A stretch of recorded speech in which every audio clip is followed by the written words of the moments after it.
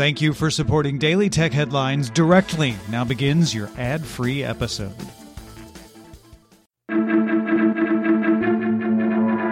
I'm Jen Cutter, and welcome to Daily Tech Headlines Week in Review. Microsoft announced plans to acquire Activision Blizzard, making them the third largest gaming company behind Tencent and Sony, acquiring Activision Blizzard for $95 a share in an all-cash transaction valued at $68.7 billion. The press release reads, "This acquisition will accelerate the growth in Microsoft's gaming business across mobile, PC, console, and cloud, and will provide building blocks for the metaverse." In November 2021, Microsoft boss Phil Spencer reportedly told staff he was disturbed and deeply troubled by the horrific events and actions at Activision Blizzard, and Microsoft is evaluating all aspects of our relationship with Activision Blizzard and making ongoing proactive adjustments. Bloomberg sources say that while Microsoft and Activision were in talks on an acquisition, Activision approached Meta and at least one other unnamed large company about an acquisition. Activision did not receive serious interest from these talks and finalized the terms of the deal with Microsoft in late December. In response to Microsoft's plans to acquire Activision Blizzard, a Sony spokesperson said, "We expect that Microsoft will abide by contractual agreements and continue to ensure Activision games are multi-platform. This is largely in line with how Microsoft responded when it acquired ZeniMax Media, publishing the PS5 exclusive Deathloop after the deal closed. However, games without prior contractual agreements, like Starfield, were announced as Xbox and PC exclusives." Apple announced it would allow dating apps in the Netherlands to offer third-party payment options, complying with the decision by the country's Authority for Consumers and Market. Apple will introduce two optional new entitlements exclusively applicable to dating apps on the Netherlands App Store, but also plans to appeal the decision. According to Reuters, the U.S. government is reviewing Alibaba's cloud business to determine if it poses a risk to national security. The probe is focusing on how the company stores U.S. data, including personal information and intellectual property, as well as if the Chinese government could gain or disrupt access to the data. A Commerce Department spokesperson said the agency does not confirm the existence or non-existence of transaction reviews.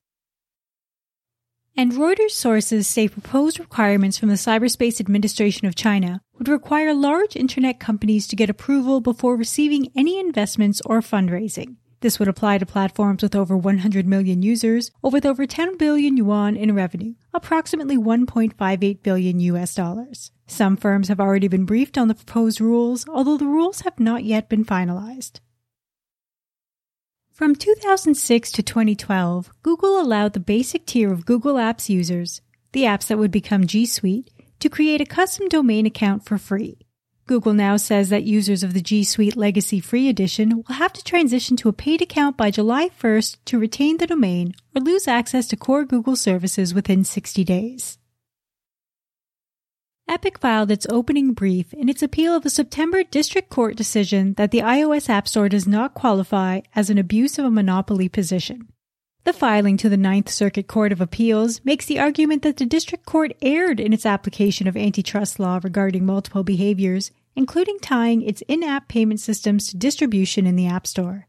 Epic may look to have the appeals court define the market differently in order to show broader market dominance by Apple. After no showing at its own event January 11th, Samsung announced the Exynos 2200 smartphone mobile processor. It's the first mobile system on a chip with a GPU known as Xclipse, running AMD's RDNA 2 graphics architecture, allowing for hardware-accelerated ray tracing. Other specs include one high-powered Cortex X2 flagship core, 3 Cortex A710 cores for balanced performance, and 4 more efficient Cortex A510 cores, an upgraded NPU, and an ISP architecture that can support camera sensors of up to 200 megapixels. Samsung and AMD first announced a licensing deal in 2019. Amazon will launch a brick-and-mortar fashion retail store called Amazon Style, with the first location opening later this year in the Glendale area of Los Angeles. Customers will use the Amazon shopping app to scan a QR code to see sizes, colors, and product details, then be able to send the desired item to a fitting room or pickup counter. The store will also use real-time machine learning algorithms to make recommendations to customers and use Amazon One palm scanning technology for faster checkout. Store employees will provide customer service, deliver items to fitting rooms, and manage inventory. Instagram launched Instagram subscriptions as an alpha test for a few U.S. creators who can now offer their followers paid access to exclusive Instagram Live videos and stories. Subscribers get a special badge when they comment and message creators. There are 8 different price points creators can choose from 99 cents up to $99.99 per month. Subscriber-only stories will show up as a purple ring.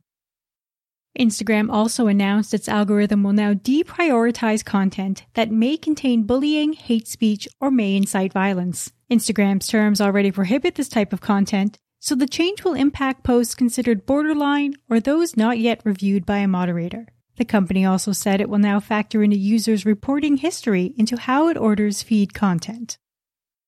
And Twitter now lets people who pay for the Twitter Blue subscription to show an NFT as their profile picture. Subscribing to Twitter Blue for $2.99 a month allows users to connect their Argent, Coinbase, Ledger Live, MetaMask, Rainbow, and Trust wallets to Twitter. Twitter also updated its Android app to support viewing communities. For more discussion on the tech news of the day, subscribe to the Daily Tech News Show at dailytechnewsshow.com, where you can also find the show notes and links to every headline. Please remember to rate and review Daily Tech Headlines on your podcast service of choice. From everyone here at Daily Tech Headlines, thanks for listening.